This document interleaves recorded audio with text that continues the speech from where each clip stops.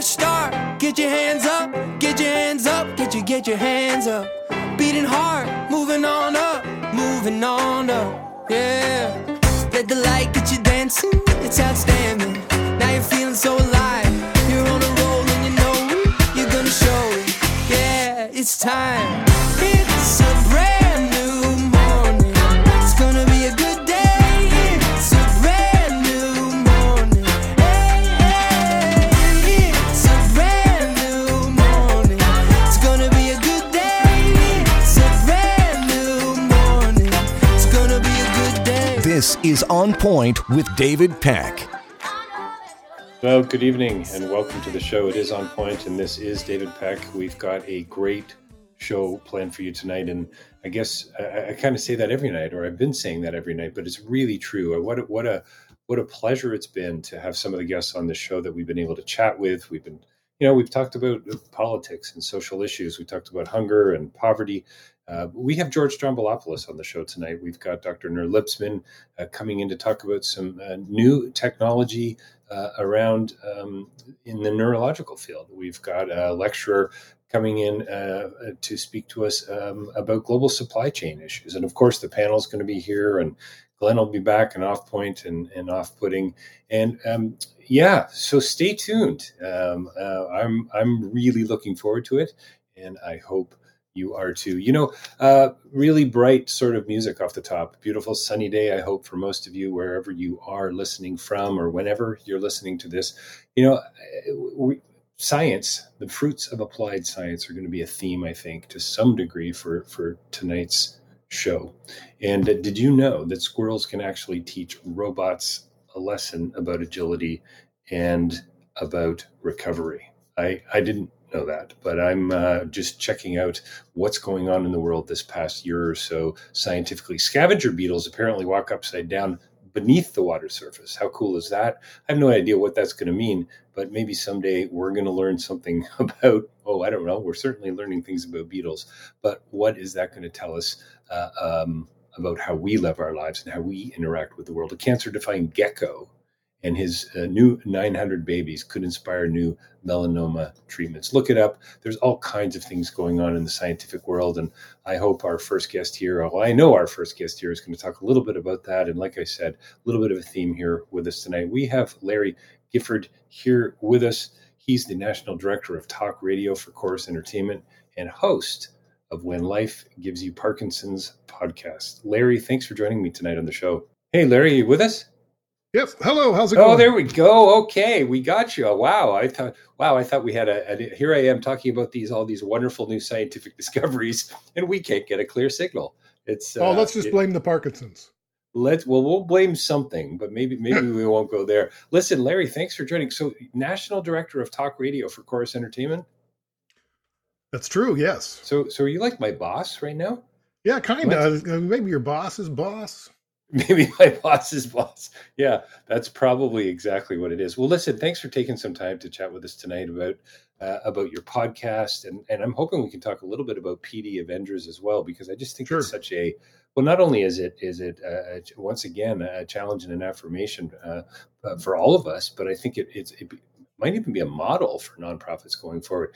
Tell us a little bit about, I don't know if you've read this new headline. We're going to get into maybe a little bit more of the nitty gritty with our next guest, but an artificial neuron is showing that it can receive and release dopamine. And my father, Harold Peck, he had Parkinson's for many, many years. So I do know a fair bit about the Ds, but so much I don't know.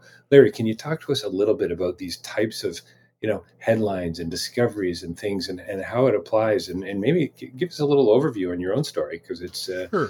Yeah, sounds fascinating. Yeah. So what I'll tell you first, and I'm also a member of the Michael J. Fox Foundation Patient Council, so I get access to a lot of these studies and whatnot. And one of the things to be very careful about with these big headlines is there's a lot of promise out there, but science takes time. It takes a lot of money, and so when you can do something in a petri dish, that's awesome, but then you're still about 8 years away from it being viable for the market. So we just need to make sure that we measure our excitement towards all this. But I've seen some remarkable early positive signs. And there's like I'm aware of several studies that are going to be coming out in the next month that are going to show signs of possible biomarkers, which is like every disease pretty much has a biomarker. If you get high blood pressure, you have an issue there. But there's nothing to measure your Parkinson's. There's no measurement, no biomarker. So we're really looking for one of those things where we can identify the Parkinson's early on, and then begin to stop it in its tracks, which is what this new protein that you're talking about could possibly do. Well, I'm familiar with biologic drugs and some of the things that they've been able to do. Wasn't there a malaria vaccine, or at least the beginnings of a malaria vaccine this year as well? I mean, some incredible things are happening. Again, the fruits of applied science are allowing you and I to have this conversation tonight. I mean, isn't that beautiful? Isn't that brilliant? But what I'm hearing from you is, with these types of headlines, when they first come out, kind of ease into it, do your research. It's not overnight. But there is hope. There is hope, and we're seeing more and more momentum. I mean, this year I was part of a 30-person WHO workshop for the last couple of years, and we released our recommendations for sort of global standards for the UN nations this year. It's the first time that the World Health Organization has ever addressed Parkinson's as an individual subject. Congress just in the U.S. just introduced a bill, the most prolific, biggest, most profound Parkinson's-focused bill in the history of the U.S. Congress is now before the House. So what we're seeing is Parkinson's is actually the fastest growing neurological condition in the world, and it's moving forward at such an exponential pace, they don't know how to stop it. And so the amount of people today that have Parkinson's will double in the next 18 years. Yeah, that's wild. About 10 million people globally. Is that right? That's true. Yes. Yeah. And I mean, we're kind of, approaching this from a pretty wide sort of perspective, which I think is fascinating and super interesting. Is there an environmental issue? Is it that testing is getting better? Why is it, do you think, that it's, growing? I think I read somewhere, as I was, digging a little deeper, every 2.5 minutes, somebody's dying from a Parkinson-related, or not Parkinson-related, but Parkinson's disease. Yeah. It's a combination of things. One, we're getting better at diagnosing Parkinson's, especially amongst those groups that aren't traditionally thought of as people that could have Parkinson's. So you think of women, you think of young people like myself. Most people think of Parkinson's as a sort of an old white guy's disease. And it can affect anybody, anywhere, anytime, any place, any age. And so go ahead. Sorry there. I was just going to say that. So when you think about improving, just diagnoses of Parkinson's disease, right. Like we have no idea how what the numbers really are like in Africa. That continent is sort of a mystery because there's maybe one neurologist per country. Right. Just not there's parts of Africa where if you have Parkinson's, you're still considered a witch. Yeah, so much work to do when it comes to education and capacity building. I mean, you're pretty young to have been diagnosed with Parkinson's. I'm not exactly sure the age my father, or at least we think my father was diagnosed, because it seems to me that when they diagnose you, you've already had the disease for several years before that. Is that right? Oh, for sure. Yeah. I mean, it's a slow onset. And so sure. By the time you don't really get diagnosed with Parkinson's until you've lost about 80% of your dopamine producing brain cells, because that's when the effects start to show, when the tremor comes on or your gait changes, or, there's probably 40 possible symptoms with Parkinson's, and we're each dealt our own little special hand. Yeah, so this is where this new study, this artificial neuron that's receiving and releasing dopamine, could be incredible.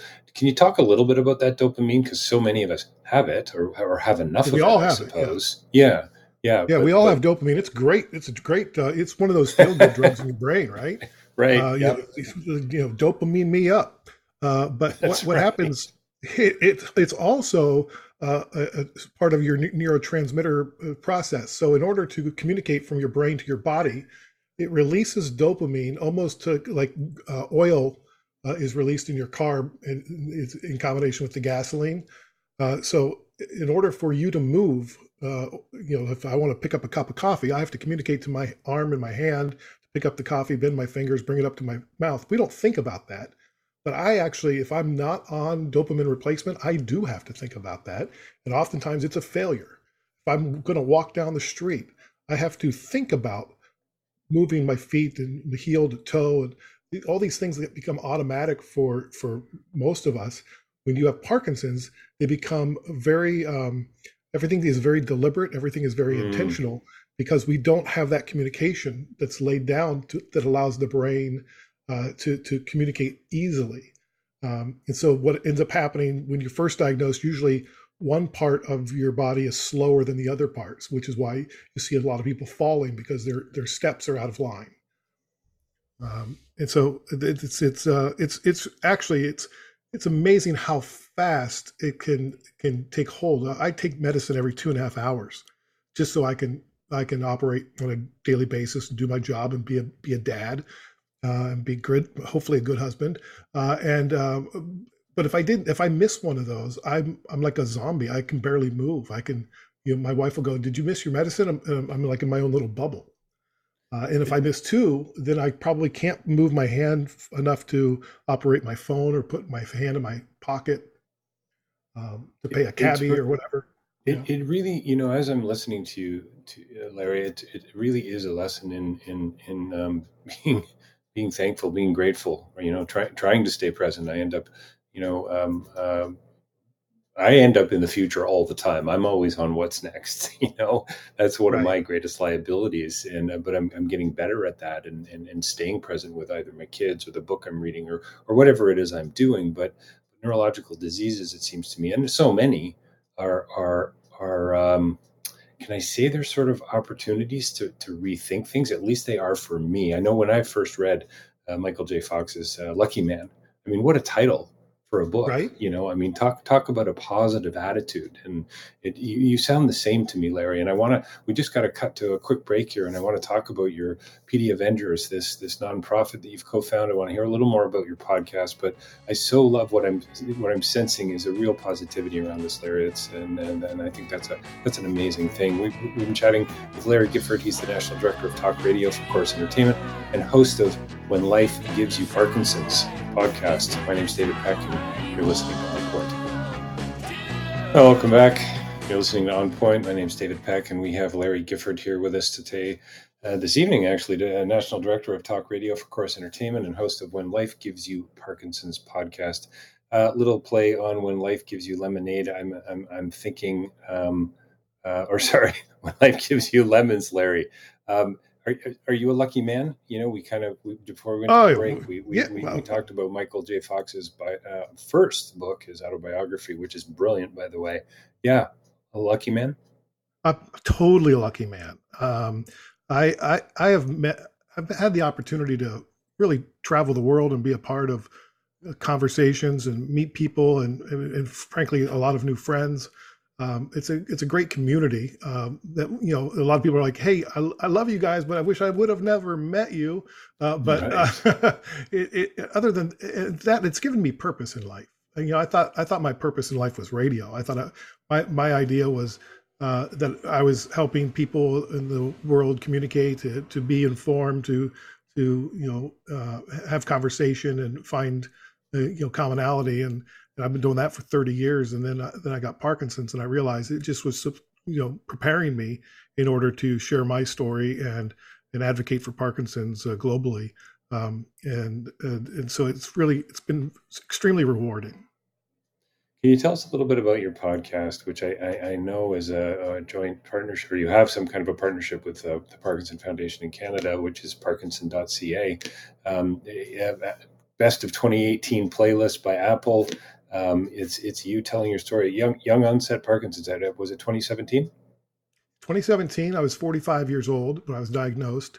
Coming up on my 5th anniversary here, and I guess later this month on the 18th. And I I had symptoms for about 10 years prior to my diagnosis, but they were all different. It started with my gait, with my walk, and then just like little things would happen that I thought was just because I was getting old or I was overweight or I'd never been 40 before. And Right. so you just never, you don't know what you don't know, right? Right. Uh, Right. and so once I was diagnosed, at 45, you're like, what is this the end of it all? Like, what about my plans? What about our future? What about, I want to, am I going to be able to see my kid go off to, get married? Like and the answers are, yeah, you can still have a fulfilling life with Parkinson's disease, but it doesn't mean it's an easy road to hoe. And so I really wanted to show, because I was searching for it. As an audio guy, I wanted a podcast of not just the doctors and the researchers, but I wanted to hear somebody's story. Well, Right. when I started looking for that, I couldn't find that. So I said, well, Oh, I'm a storyteller and I've been a radio all my life. Maybe this is what I'm supposed to do. So that's I launched that about a year after my diagnosis, and we've been following not just my disease and how the family reacts to it, but also the people we encounter and we profile. As I learn things, the audience learns things, and so we have about 100 episodes up there now, and we're still cranking them out. And it's created a whole community in the Parkinson's world. We just hit 400,000 downloads. that's amazing. Well, I mean, that's incredible. We all have a story to tell, right? And I mean, you found this niche that clearly that there was a need for it, and that's absolutely brilliant. There's so much to learn through other people, just sitting back and kind of listening, right, about empathy and compassion and so on. Yeah, congratulations. It's absolutely brilliant. So, Connected is this global alliance to end Parkinson's. You're a pretty busy guy, Larry. Yeah. So PD Avengers, you're going top down and bottom up. You're bottom up with the narrative and the story and the individual and the personal, but you're going after even bills to end Parkinson's. Can you tell us a little bit about that too? Yeah, so the PD Avengers is an organization that was created on the heels of the book that came out at the beginning of the pandemic. It was called Ending Parkinson's Disease, and it was really a guide on some of the things that could be done, that needed to be done in order for us to get enough attention, to raise enough money, to get enough research to do something about ending Parkinson's. And I met with the authors, and we had some book club meetings with some of my friends that have Parkinson's. And after a while, the authors were like, "Hey, this is like it's supposed to be a book of action. We're not just Right. supposed to talk about it. You guys going to do something?" And so we Right. created PD Avengers, and we're calling it. It's also registered as a Global Alliance to End Parkinson's Disease. We have And it's 105. PDavengers.com. Right, pdavengers.com. And we have 105 global organizations, from the Michael J. Fox Foundation to Parkinson Canada to Parkinson's New Zealand, and all over the world, all throughout Africa, all the continents. We work with them. We're like a net organization that we fall on top of them all and bring them together, so they are communicating with each other and they're aware of each other's campaigns, and they can help each other. Some people have access to levodopa, but they don't know how to get it on the ground. Some people are on the ground that need levodopa. And so what I do is I put them together. And then the other aspect of that is we have individual members. Anybody can be a PD Avenger. You don't have to have Parkinson's or even know anybody with Parkinson's. You can be a doctor. You can be a researcher.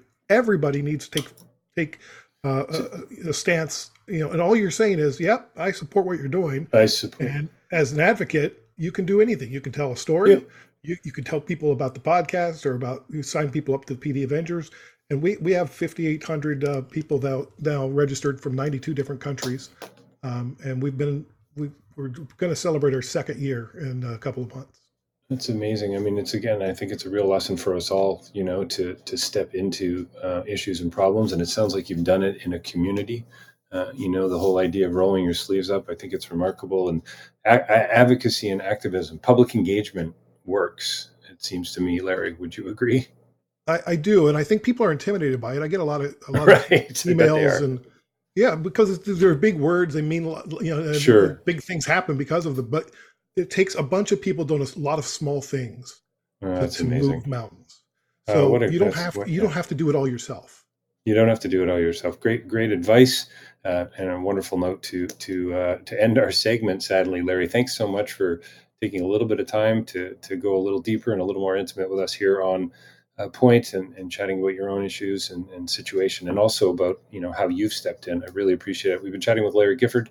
He's the National Director of Talk Radio for Corus Entertainment and host of When Life Gives You Parkinson's. It's the podcast. Check it out where you listen to your podcast. Larry, thanks so much for your time tonight. Hey, thanks, David. You've been listening to On Point, and my name is David Peck.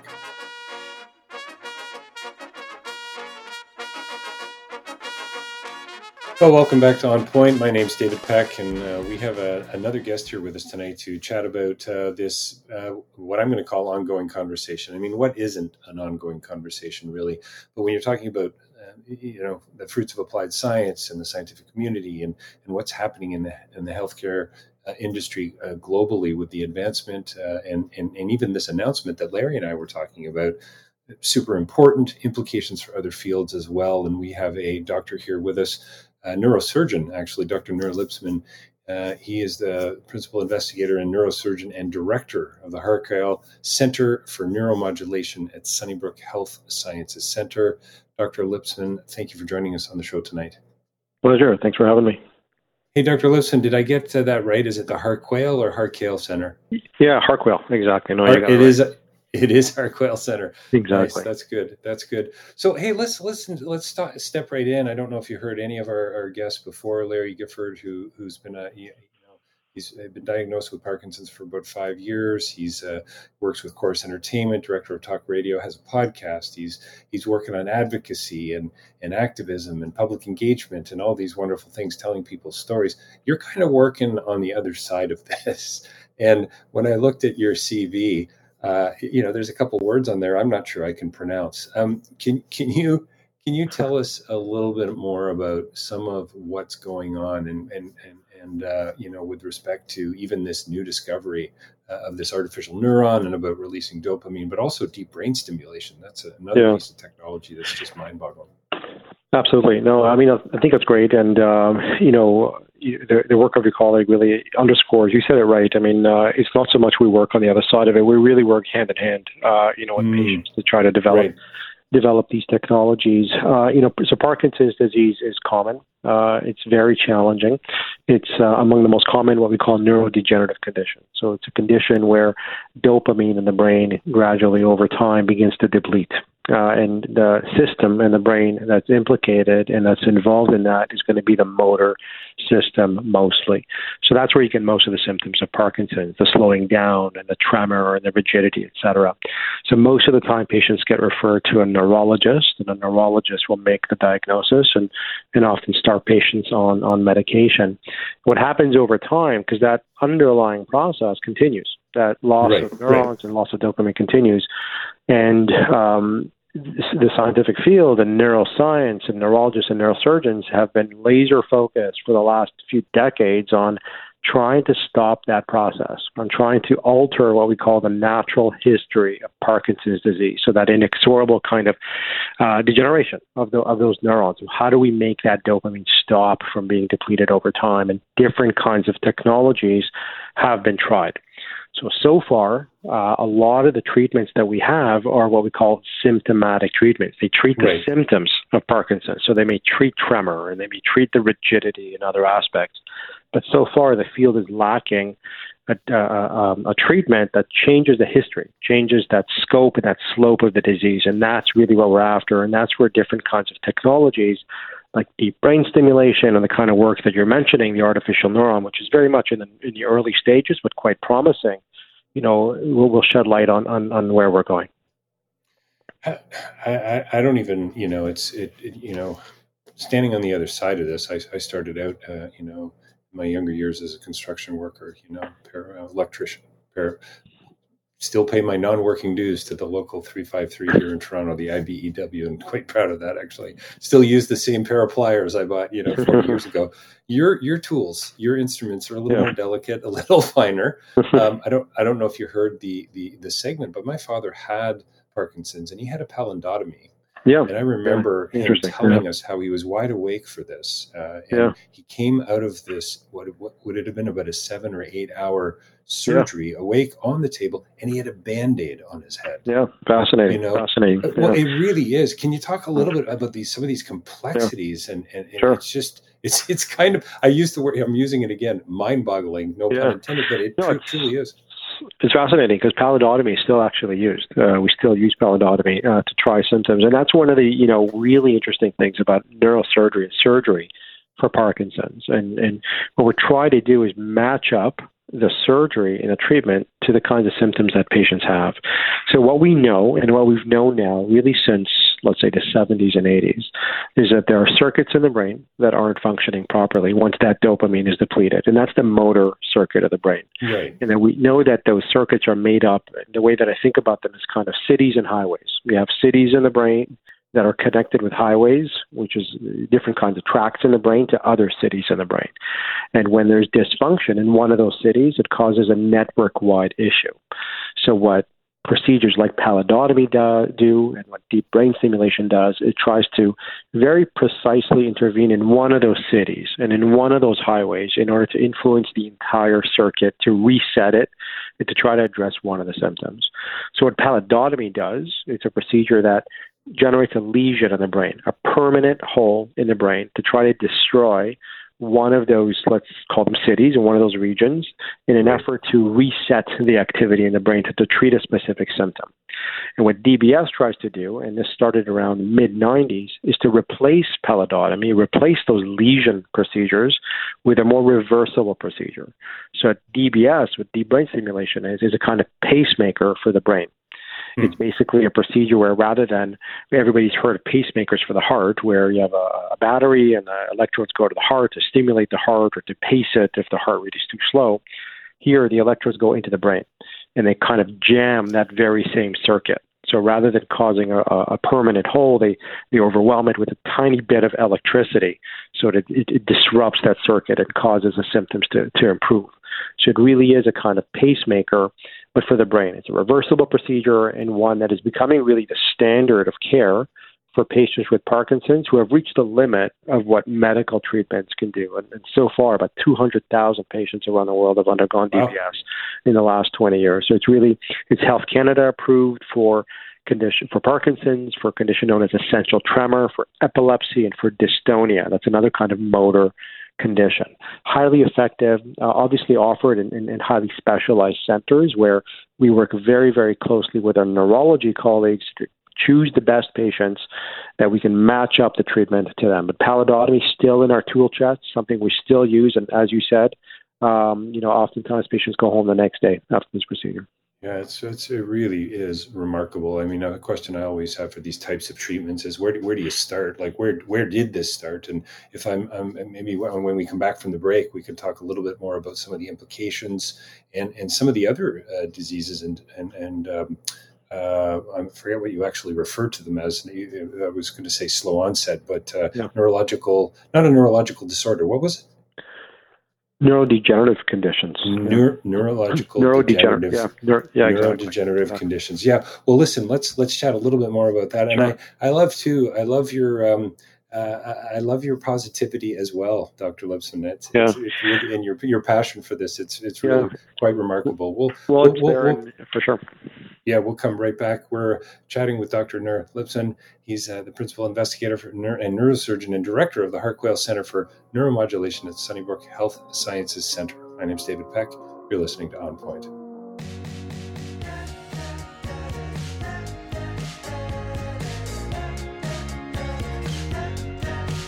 Welcome back to On Point. I'm your host, David Peck. We have a special guest here with us tonight, Dr. Nur Lipsman. He is a neurosurgeon and director of the Harquail Center for Neuromodulation at Sunnybrook Health Sciences Center. Dr. Lipsman, thank you again for taking some time out of your evening to chat with us about this fascinating part of, I guess, well, we're talking about a lot, aren't we? But thanks so much for joining us tonight. Yeah, my pleasure. My pleasure. Thank you. I mean, how long ago would this have been considered, dark magic? Yeah, well, what's interesting is that so surgeons have been involved in treating, neurosurgeons specifically, involved in treating neurological and even psychiatric disorders, going back, 6 or 7 decades, since the 30s Sure. and 40s. But obviously, the tools were very rudimentary, very basic back then. We didn't have any brain imaging. We didn't have any really much of anything. It wasn't until like the 60s and 70s where things really started to take off. And that's when the tools became much finer, precision really increased, brain imaging started to really come of age. And once you get into really high-resolution imaging with MRIs in the 80s and 90s, that's when we really started to say, okay, let's use these very fine tools that we're using, these probes and these electrodes and these pacemakers, and apply them to these conditions that are very common, that are debilitating, challenging, and try to find the best possible treatment for them. And what's interesting is that it's been an exponential curve. So the interest in things like deep brain stimulation, when we looked at this a few years ago, the curve is just exponential. It's not just, every year a few papers, a few publications, a few research projects. It's hundreds of papers and studies that are being done every year, and it's just growing. So there's an intense amount of interest in trying to pair the latest technology with these conditions that are so common and debilitating. Yeah, it really is remarkable. You used the phrase earlier, hand in hand. Yeah. How much, or I guess you could call them different fields, different health fields. How much are the different fields talking with one another about deep brain stimulation? I know it's used, as you had just mentioned, for other things, and I've been reading up on it a little myself. Sure, it's critical. I mean, you cannot overstate just how important that collaboration is. And, I look at it as a sort of tripartite, collaboration. There's the surgeon. In the case of Parkinson's disease, there's going to be the neurologist and there's going to be the patient, that all of us are sort of huddled over to try to help. But, there's a big team. There's a psychologist, there are physiotherapists, occupational therapists, social workers. Everybody is trying to really match up. How do we make sure that this treatment that we're offering, which is a tool, how do we make sure that it fits into the life of this particular patient with this particular symptom? So, what I often say is, DBS is it's a fascinating tool. It's a really effective technology. But, if you don't choose the right patients and if you don't follow them properly after surgery, it's a useless operation. Okay. So just make sure, that's where we have to really make sure the patients are seen properly. They're diagnosed by somebody who's an expert, for example, in movement disorders, and that they're seen in centers that have that experience so that we really choose the best possible patients, do the best possible operation, and follow them really closely to make sure that nothing falls through the cracks and that we really try to give them that best possible care. And that requires constant crosstalk, constant collaboration. And, we're very fortunate at Sunnybrook and other centers to work in that kind of environment where there's really a seamless sort of discussion amongst all these different specialists. Oh, wow. There's the soundbite for me. Seamless discussion. I mean, you want the community working on your behalf, especially when we're, drilling holes in people's skulls and doing these types of operations. And it's good news. Speaking of good news, today, headlines about a man, Newfoundland, Labrador, doctors from Toronto treated a man with Parkinson's, deep brain stimulation. And here's the quote: "I can drive again, which I couldn't do. I can go in restaurants, which I was too nervous to go to, too afraid of falling down. I can dance again," Martin said. "I got my life back." This is George Martin. He's 68 years old. And there's a shot of him walking 4 beagles. I mean, it really does feel a little bit like magic.